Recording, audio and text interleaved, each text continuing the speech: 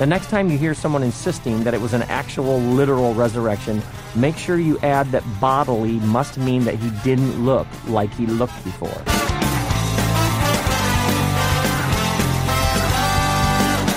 All right. So, it's been a crazy summer, needless to say. Apologies that I have to keep subbing in these repeats, but kind of this week it made sense. And you hardcore listeners are going to listen to everything, but it was a holiday weekend, and that really wasn't the main reason why I didn't get a podcast in last week. Part of it was because I was lazy, and part of the reason I was lazy was because I was busy doing other things, like writing Federalist articles. I'm doing this op-ed journalist thing. It's actually finding it that it suits me a bit, and so at any rate, actually got an article coming out tomorrow, which means nothing to you because you're listening to this on a podcast, and tomorrow, if you're listening to this live on Pirate Christian, is going to be next Thursday sometime. So if you're listening to this on Pirate Christian, you hear me talk about a Federalist article that I wrote concerning the movie Baby Driver. Go check out the Federalist, look me up, and I'll have an article published there. So anyway, I've been enjoying that quite a bit. That's been a real privilege to have been fortunate enough to be published there a few times, and so I've been enjoying that and all that goes along with it. Although it just makes you busy and tired and all that other sort of thing. And so I'm trying to just juggle these couple balls here. But this is important to me. I mean, this is what most interests me is talking about theology from a layman's perspective. And so we're going to keep this thing going. I'll figure it out. I'll figure out how to juggle all these balls and lay this ugly bag of snakes out straight for us. So anyway, couple of things. There was antinomian dust up in the LCMS, and a couple of you were really wanting me to talk about that. I'm going to hold off on that for a while. I just am. For a number of reasons. One is I'm exhausted by it, to be honest, and I don't want to get burnt out on it because I think it's a really, really important topic, and I want to think through some things as well, how to approach it. Steadfast Lutherans took a bold stand on it, which I can come out right now and say I completely support what they did, although there are some who don't for a number of reasons, whether it was ill-timed or whatever or however they did it. Somebody's got to pull the trigger on the thing at some point, and somebody really in maybe a lot more official capacity than myself. I can lend support to their project, but at any rate, so we're going to talk about that another time because honestly, I want to get back to Rob Bell. In a lot of ways, I find Rob Bell a lot more interesting than my antinomian friends, just because Rob Bell is actually doing postmodern deconstruction on purpose, and he knows what he's doing. So it's a lot more interesting to deal with how he deconstructs. Whereas my antinomian friends, they are deconstructing, to be sure. And in fact, I'm working on a little essay that I might put out at some point called Deconstructing Law and Gospel. I may have mentioned this a couple of weeks ago, but I think that's what's going on there. And the problem is they don't. I think there may be some of them that are intentionally doing that, but I doubt it. I think most of them are just that's the waters they swim in. They're millennials, and they don't have any idea that they are actually engaging in postmodern deconstructionism, and that's kind of where it leads their, just kind of the cultural zeitgeist kind of gets a hold of you and you don't realize it, and it leads you to places sometimes you don't want to go, and so on and so forth. So I'm going to try to lay that out at some point, hopefully. And the one thing that I appreciate about Jacques Derrida is that he basically revealed something that's been going on since the serpent in the garden, where he said, "Did God really say?"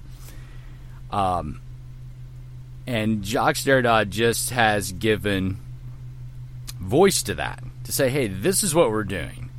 And in that sense, he was very, very helpful, because he laid out for us essentially, how this stuff works. And he gave us an idea of where people are coming from. And I find that enormously helpful when I have something that serves as explanatory value, to try to get my mind around what somebody else is doing and go, okay, at least I know what they're doing. Now how can I address it? If you don't even know what they're doing, it makes it hard to address. I would say almost impossible. So anyway, that's what we're trying to do here. And by the way, welcome to In Layman's Terms. Matthew Garnett here. Check us out at all the usual places. Especially go to laymanstermsradio.org and register for the Pirate Christian Conference, because I will be there speaking about this very topic and how it really just encompasses the landscape of religiosity in America. I'm going to show you that.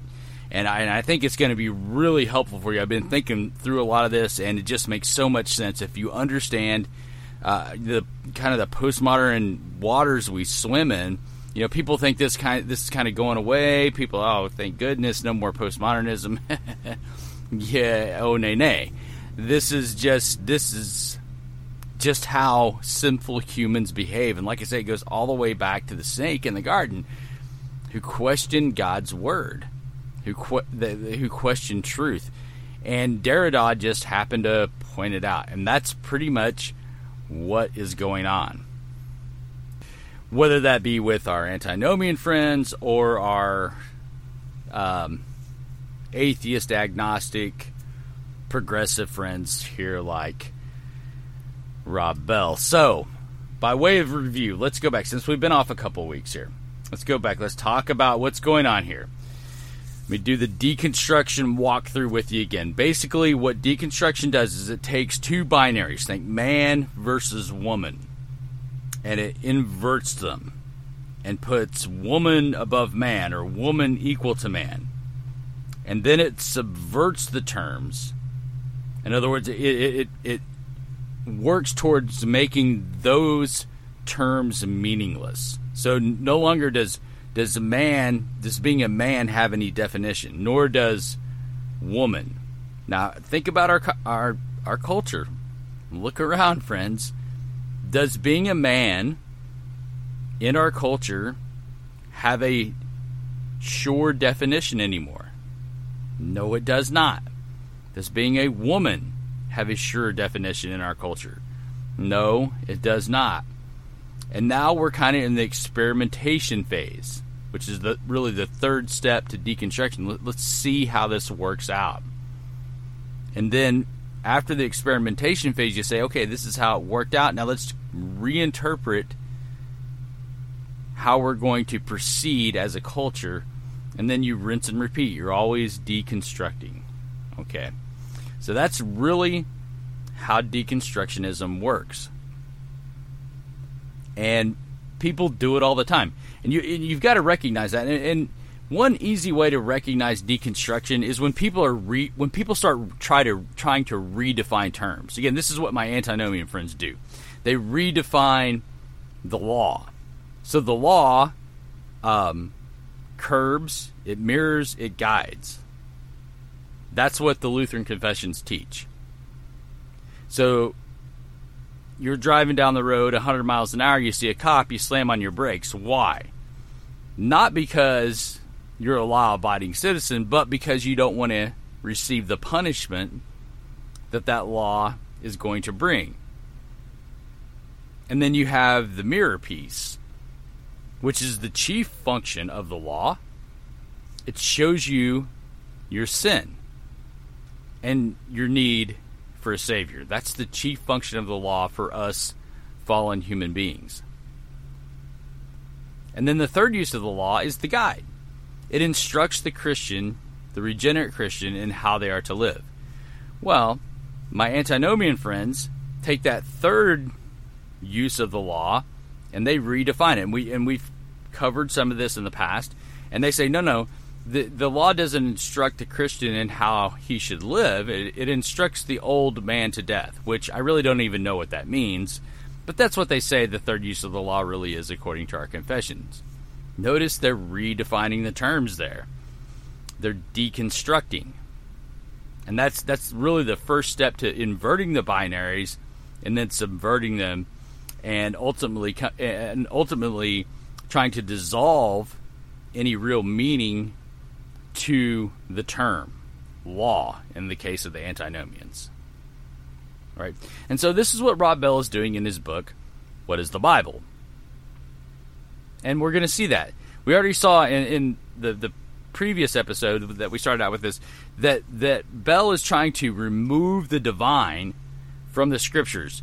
He encourages you to read the Bible without bringing God into any of it. It's entirely a human endeavor. And we're going to see just what the implications of that is. And if you're going to go down this path of deconstructionism, it necessarily ends, it logically ends in you being an atheist. That's where it ends. There's no other logical place to go with it than that. See, that's what I found wonderful about the Lutheran faith, is that the deeper I go into the Lutheran faith, the more God makes sense. And I can keep going into it, and I can keep going deeper and deeper and deeper, and the more stuff makes sense that yes, there is a God who loves his creation, his fallen creation, and has come up with a plan to redeem that creation, and that is his Son, Jesus Christ, which the Holy Spirit teaches us about through the Scriptures. It just makes more and more sense the deeper I go. The deeper you go into postmodern deconstructionism, the further away you go from understanding God. And it necessarily ends in atheism. And sadly, I think that's where Rob Bell's ended up. Because he doesn't need God to know what the Bible is about. In fact, God shouldn't enter into it. You should leave that to the very last. Don't presume that God has his voice located in that place. And like we've pointed out before, if God's voice isn't located somewhere, then we've got a big problem. Because then, all of a sudden, we've got this vacuum of, okay, well, who gets to say what is truth and what isn't truth? And again, as we've said before, don't think that postmodern deconstructionists don't have truth. I mean, one thing I'm going to point out in my presentation at the PCR conference is that postmodern progressives, both in the religious realm and in the political realm, and the two are very fuzzy where that line's drawn. They have commandments. They have truths. And I've come up with 10 commandments that they have. And if you run into any progressive postmodern and you ask them about these certain commandments, they're going to agree to them. But you have to remember, to the postmodern deconstructionist, truth is not even a thing. It doesn't exist. What the foundation from which they work is subversion, and it's based on their intuition, which is a combination of their intellect and their feelings, and therefore that's why they take it so personally when you attack their ideas, because they are personal. Their very ideas are theirs. They're not God's. You can't say, hey, look, I didn't say this, God said it. You have to say, no, I say this. And when you say, I say this, then it becomes very personal. And so it leads to a couple of really bad places, I think. One is that it necessarily devolves into atheism. And two, it devolves into violence. And I'm not sure that's what we're after here. So at any rate, hopefully that'll get you back up to speed, catch you back up here, and we can dive into Bell's book once again this week, and perhaps maybe another week. I don't know. There's some really good stuff. I mean, Bell is really fun to listen to, because especially when you understand where he's coming from, how he's deconstructing. It's just like, oh wow, that's really fascinating, and that's really interesting. I mean, it's dead wrong, obviously, but it is very, very interesting how he approaches it. And we are indebted to Jacques Derrida for revealing this to us, for helping us for giving us this great explanatory value in his work, to understand how people think when they don't know where to locate God's voice. And that's really what this boils down to. It boils down to a situation where we can't locate God's voice. We can't locate truth. We don't have that foundation. So from what foundation do you proceed? All right. Anyway, let's jump into it and see how it goes.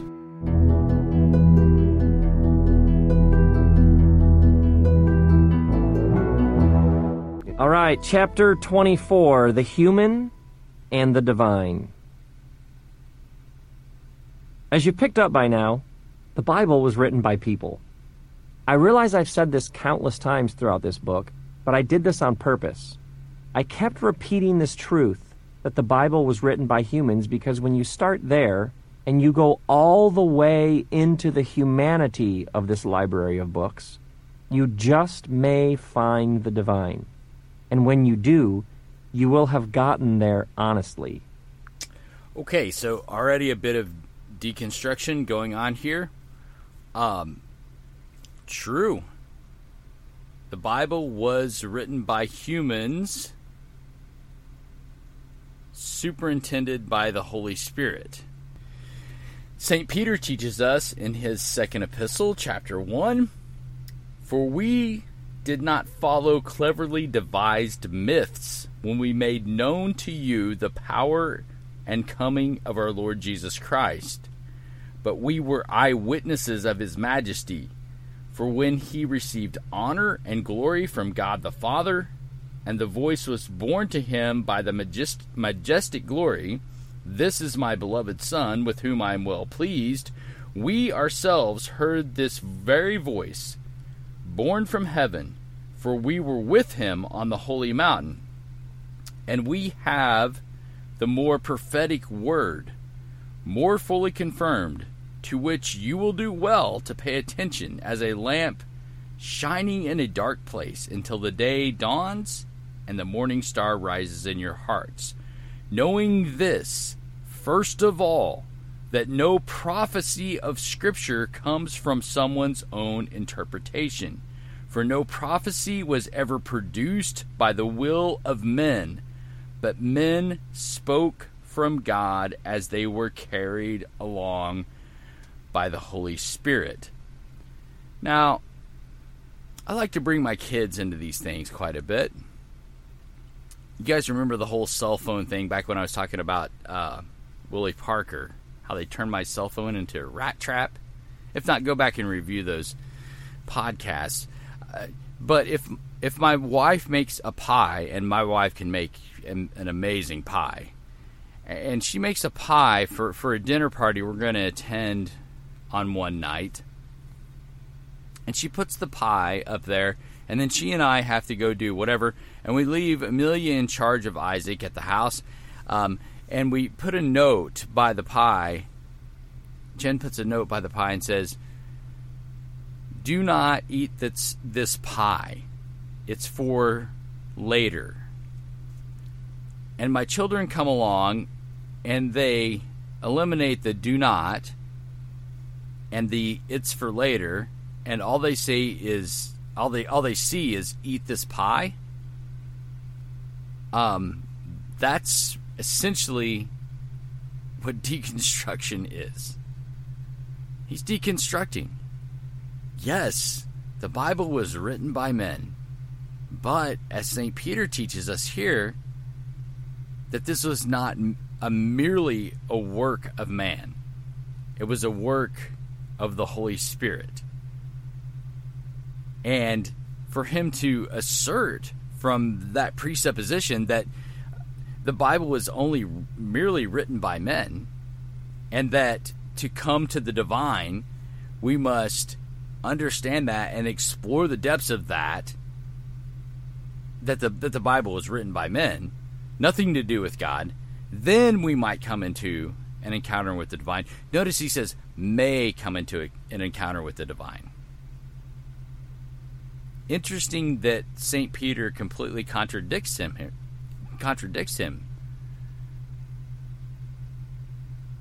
So it's a bit of deconstruction. Sounds clever. Sounds good, doesn't it? But he's subverting the terms. He's inverting the terms. He's subverting them here. He's starting to remove the divine from the equation until the very, very end. Until you find something that does what? Well, essentially jives with the progressive Ten Commandments. That's when the divine comes in. Oh, if it agrees with what we think equates to progress. See? So as we saw last time, this is precisely what's happening. And when you do this, you necessarily must be an atheist, at least up to a certain point, until you explore this thing as a human endeavor and understand it to lead you to a certain place, whence then you can say, okay, that's really good. That really resonates with me. That really resonates with my community, etc. But St. Peter clearly has no space for this. I wonder what Rob Bell doesn't address this passage in his book. I wonder what he would do with that, other than to say that, well, St. Peter really didn't have the proper perspective on it. I don't know. It's hard to say. Hard to speculate on that piece. But you see the deconstruction going on here, hopefully. Let's continue on. For example, the resurrection. There are 4 accounts of Jesus' life: Matthew, Mark, Luke, and John. They each tell about Jesus being betrayed by one of his friends, having a final meal with his friends, being crucified by the Romans, and then rising from the dead. If you read these gospel accounts of Jesus' resurrection, things get very interesting very fast. Mark reports that on the first day of the week, Mary Magdalene, Mary the mother of James, and Salome went to Jesus' tomb, while Matthew says it was Mary Magdalene and the other Mary who went to the tomb. What's it like to go down in history as the other Mary? Oh, you know, it was the other Mary. According to John's Gospel, it was just Mary Mag's, but when she gets to the tomb, some dude asks her why she's crying and who she's looking for, and she thinks it's the gardener, so she wants to know if he's the one who took the body, where did he put it? Because I will get him, she says with the force of a woman who is not mucking about. Then the possible gardener dude says her name, and she realizes that it's Jesus. He's alive?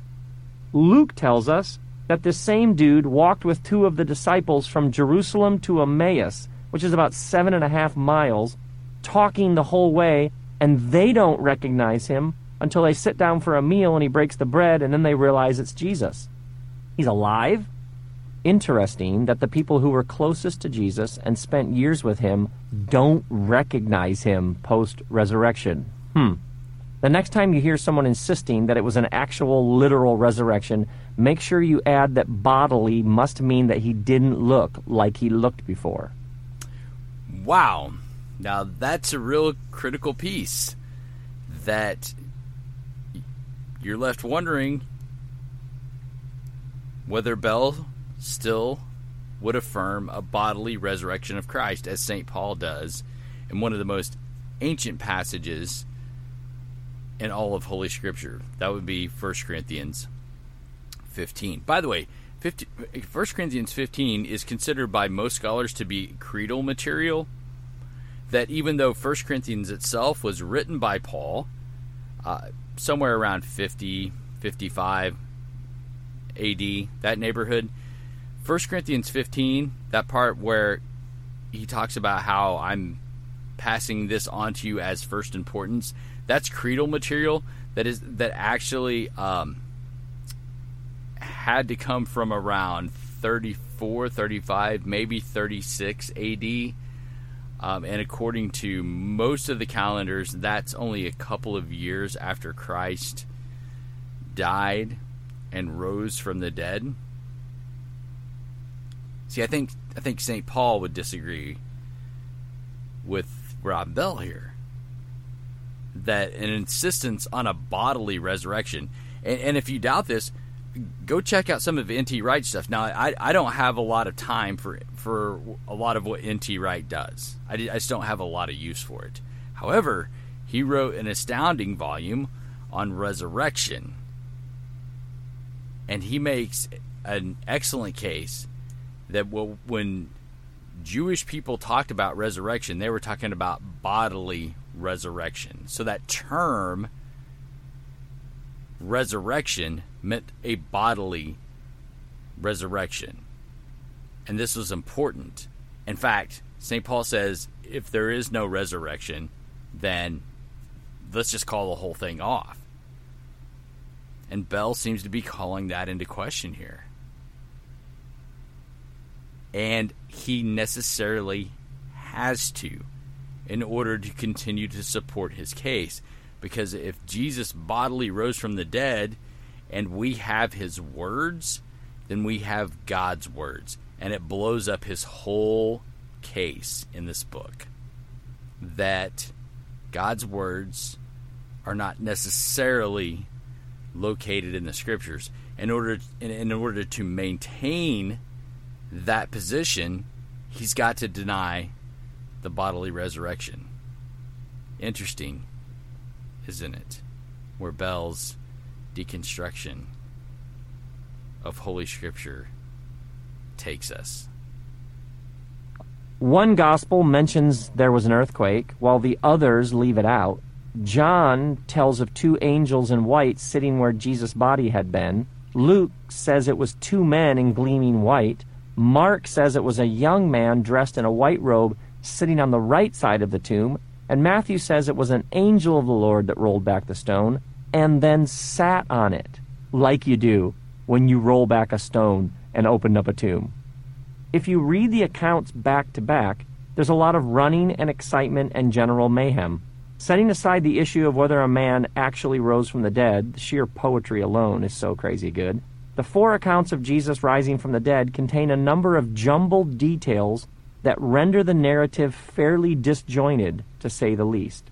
There are several responses to these differences. Some ignore them. They simply repeat again and again that this is God's word, and so we take it in faith, we shouldn't question its truth, etc.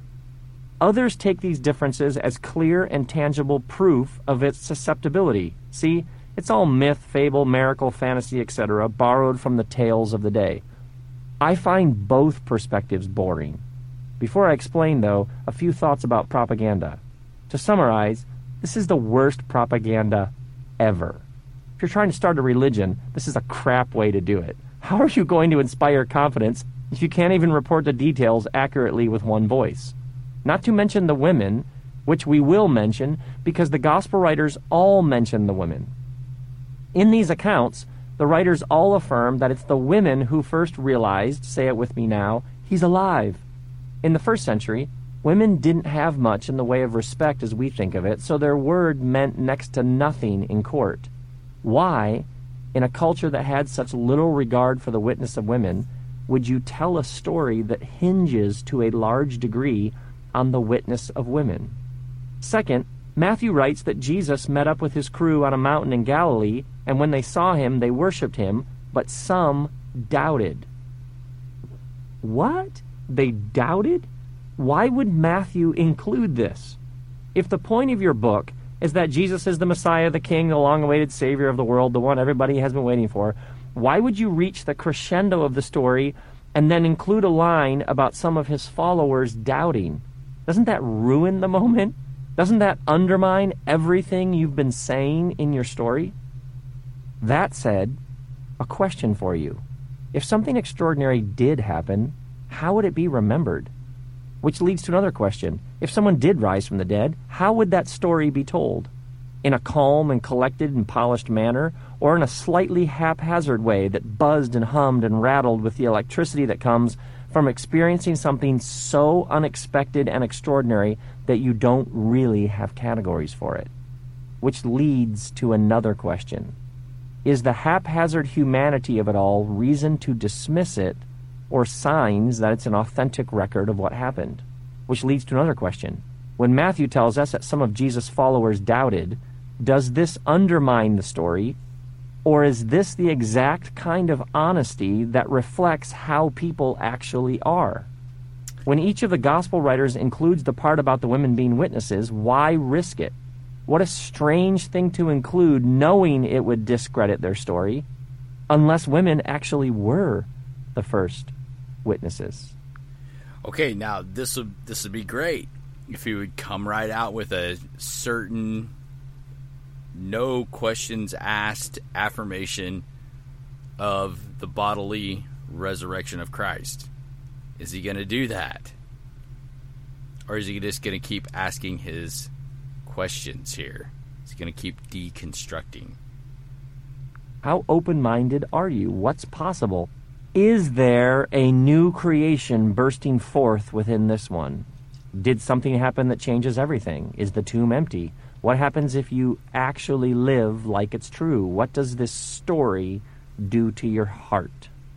Okay, now that is critical, because now he's stepping into really what is like, I can only term as neo-asceticism. And understand, asceticism takes several forms. In its most modern form, and this is something that was really attractive to me when I was at Claremont, was the idea that if we just lived like what the Bible said was true, it's almost it's a neo-orthodox concept that, hey, if the Bible's true for you, then it's true idea. If we lived like it was true, what difference would that make? And the thing of it is, there is a big difference between living like it's true. Like, it really doesn't matter if we have evidence for it. Like, it doesn't matter if it really happened in time and space. The only thing that matters is if we believe it's true. This is a huge move on Bell's part. And you need to see what he's doing here. And that's where he's going to go with it. If we lived like Jesus actually did bodily rise from the dead, what difference would that make? Well, it would make, I would think it would make a difference, but I wonder what it would be like if it actually did happen in time and space. Because if it didn't happen in time and space, if the resurrection is a myth, then St. Paul is very clear. We're fools. Our faith is in vain. We might as well pack up our bags and go home. See? This needs to be real. It has to be real. Otherwise, the whole project is shot. And this is something that Bell brings out throughout the book when he talks about Jonah and the flood and these different fantastical, miraculous stories throughout the Bible. At the end of the day, he says, like, you know what? That doesn't matter. It doesn't matter whether it really happened or not. That's neo-asceticism. That's neo-orthodoxy. They say it doesn't really matter whether it happened or not. What we want to get from this is the life lessons, is the truth that's behind these human stories. And when we get that truth behind these human stories, then we might actually come in touch with the divine.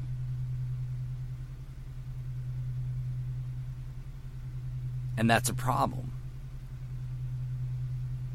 That's a major problem, because how does that differentiate Christianity from any other world religion, which, at the end of the day, Bell really doesn't do?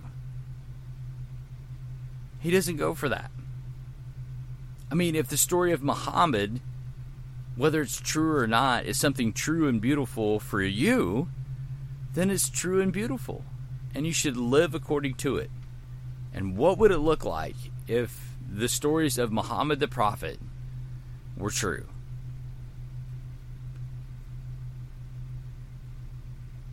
See, it all boils down to not where we can locate God's voice, not where we can locate God and what He has to say to us and let that dictate the terms.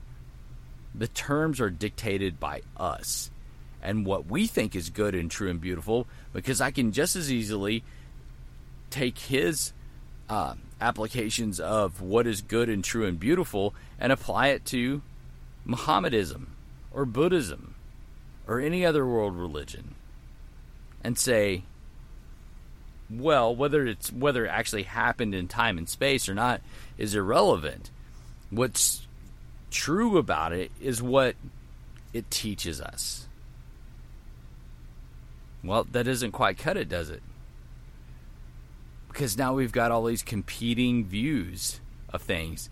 And what's interesting about Bell is that I can assure you that if I approached him and said, okay, well, the truth I see behind this is that,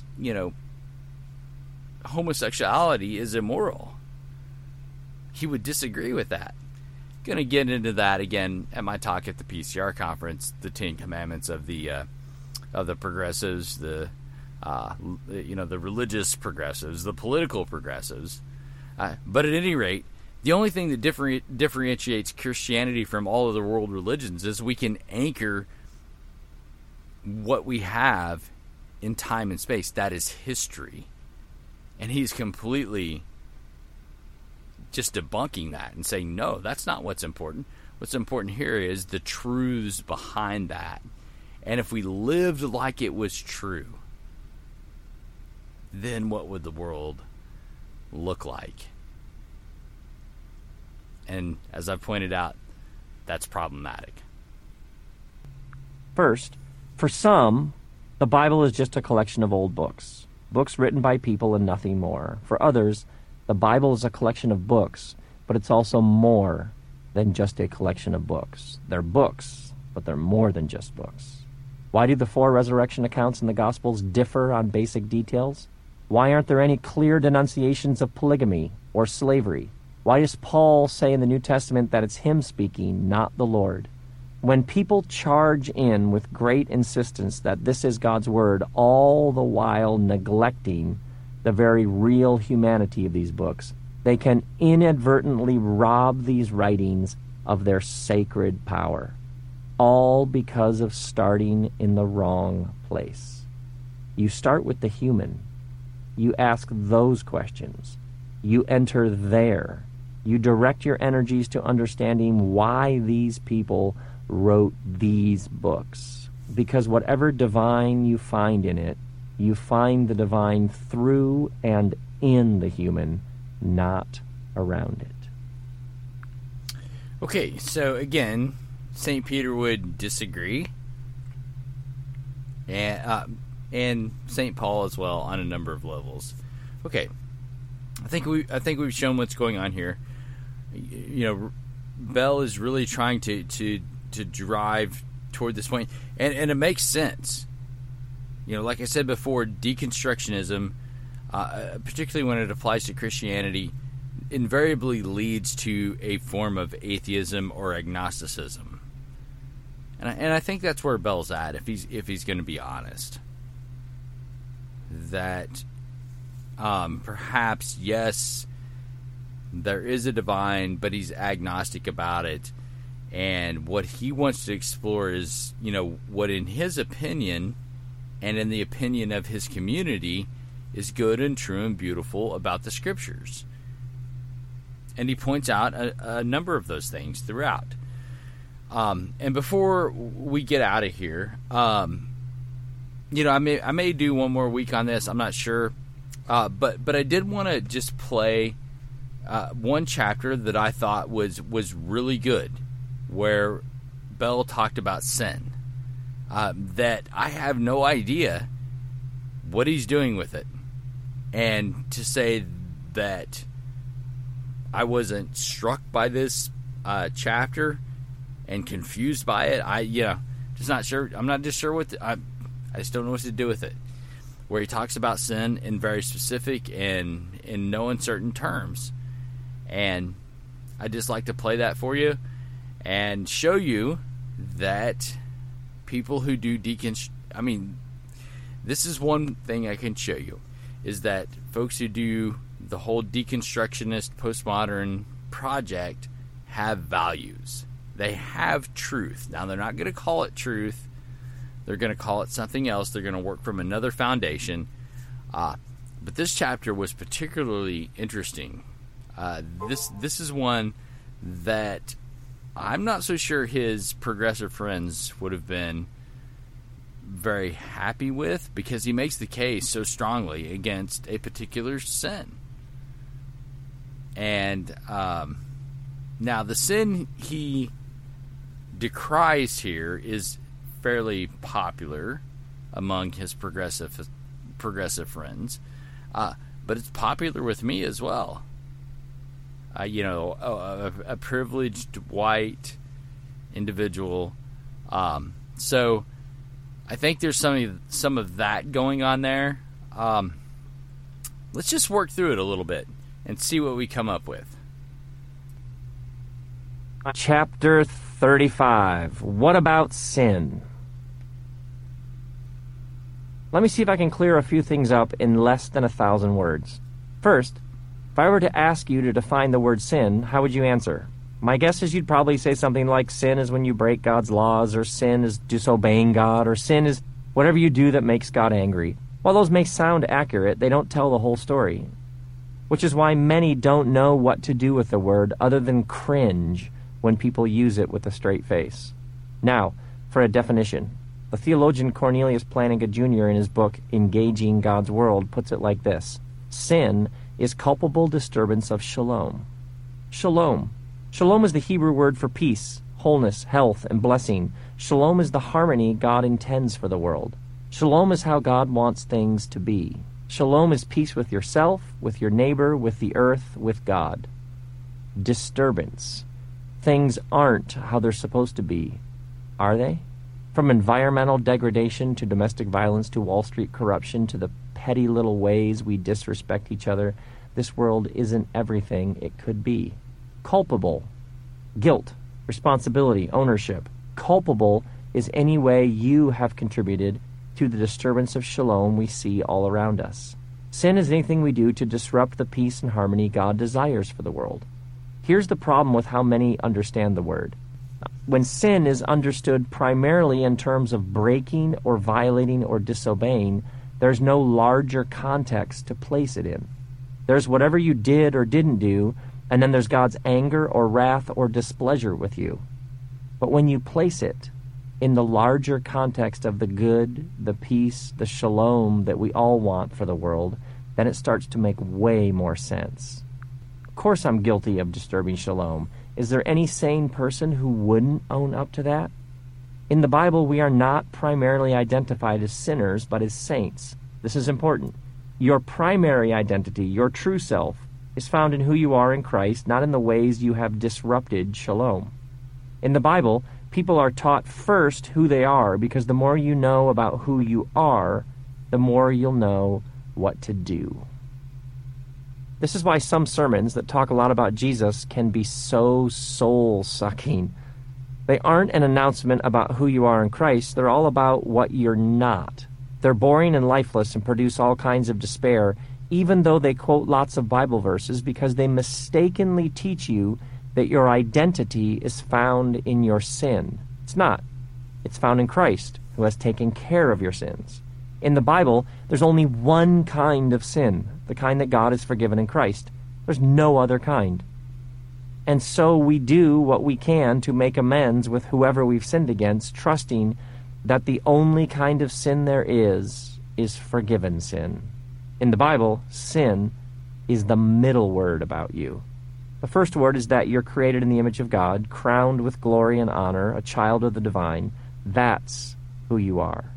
The The second word is the honest, unvarnished truth about how we all fall short. We all sin. We all disrupt the shalom God intends for all things. The third word is the continual insistence that the last word hasn't been spoken about you and your sin, that all sins have been forgiven in Christ, that we are loved and restored, redeemed, reconciled, and renewed.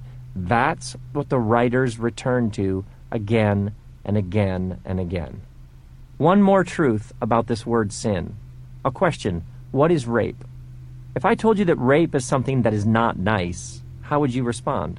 Or if I told you that it's really helpful when people rape less, what would you say?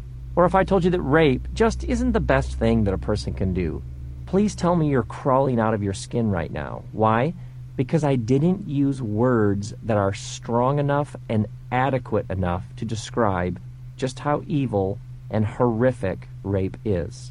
Some words are strong for a reason. We need them to describe realities that demand that kind of strong language. Sin is one of those words. Let's keep it.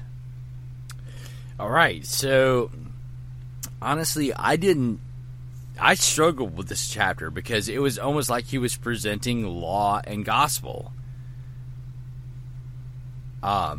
And talking about how, hey, there are things that are sins that we should call sin. Now, he brings up rape, which in progressive liberal circles can mean many things. But, there's not a lot to disagree with here. And I was appreciative of the fact that he's trending toward law and gospel. And this gives me some hope, quite honestly, that when an honest look, when an honest take is given by a certain individual, you end up with law and gospel. Even with Rob Bell, he comes to a place of law and gospel here. So at any rate, this was encouraging. So I wanted to throw that in, just to say that, going through this whole book, I do not doubt that he is sincerely seeking. And that in the course of this book, he came across this notion that is distinctly Lutheran. Interesting chapter, I thought. Played it in its entirety, and I think that's what's going on here. He is picking up on the distinction between law and gospel. Unfortunately, he doesn't take it where it needs to go. Now, let's get back to the bad stuff, because most of this book is bad. It is. It's deconstructionism. This was anomalous, but worthy to bring out. Now, that's not to say that I'm not wondering, okay, if we break shalom, if God doesn't have an interest in that. So, for instance, if we break shalom, if we sin, doesn't God have some sort of compassion for our victims? Like if we're rapists and we sin and break shalom, doesn't God care about that and side with the person whom we've sinned against? That's the part Bell doesn't cover in this chapter, albeit it was probably the best chapter in the book. So at any rate, hopefully we're starting to see the problems here, even though Rob Bell sounds so good. Hopefully you're starting to understand, based on Jacques Derrida's notion of deconstruction.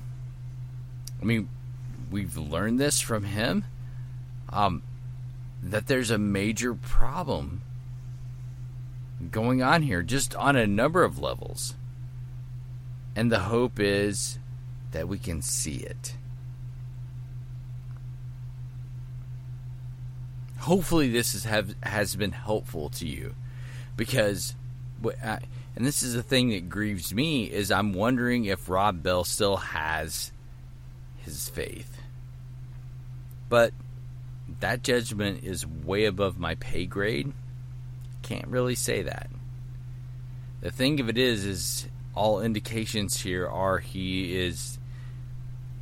the move is to abandon the divine when you approach Holy Scripture. That you can't find God's voice unless you take the Scripture as something that's completely human. You cannot start with the presupposition that the Bible is God's voice. And if you start with that presupposition, it's going to ruin the whole thing. That's the point of Bell's book. And that's where his deconstruction takes us. At any rate, going to think about this some more. There may be a couple of chapters I want to try to get in here, but probably we're going to leave Bell right here. Hopefully this was helpful to you. Hopefully we'll see you at the Pirate Christian Conference. And just want to remind you of all of our sponsors. Gene Talley, Five Iron Frenzy, Cody F. Miller, obviously Kenyon Christian Arts.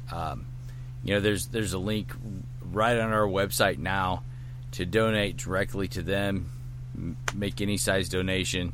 That would be helpful. Eric and Polyrap, everybody on the website. We've been podcasting a while here. It's been good. And hopefully some of this stuff is starting to make sense to you, as far as, just where our culture is going and how to guard against it. Anyway, see you next week, and hopefully see you at the Pirate Christian Conference. Take care. Hey, preacher man, give me the gospel. It brings salvation to those who believe. Hey, preacher man, give me the gospel. Tell me I'm a sinner and Christ died for me. I don't want to know about what you did last week on your summer vacation, what you saw, where you went, or how much it cost. Instead, won't you tell me all the words that give me salvation, how he lived and how he died for me on the cross. Hey, preacher man, give me the gospel. Give me the good news of God's only Son. Hey, preacher man, give me the gospel. Give me his body, give me his blood.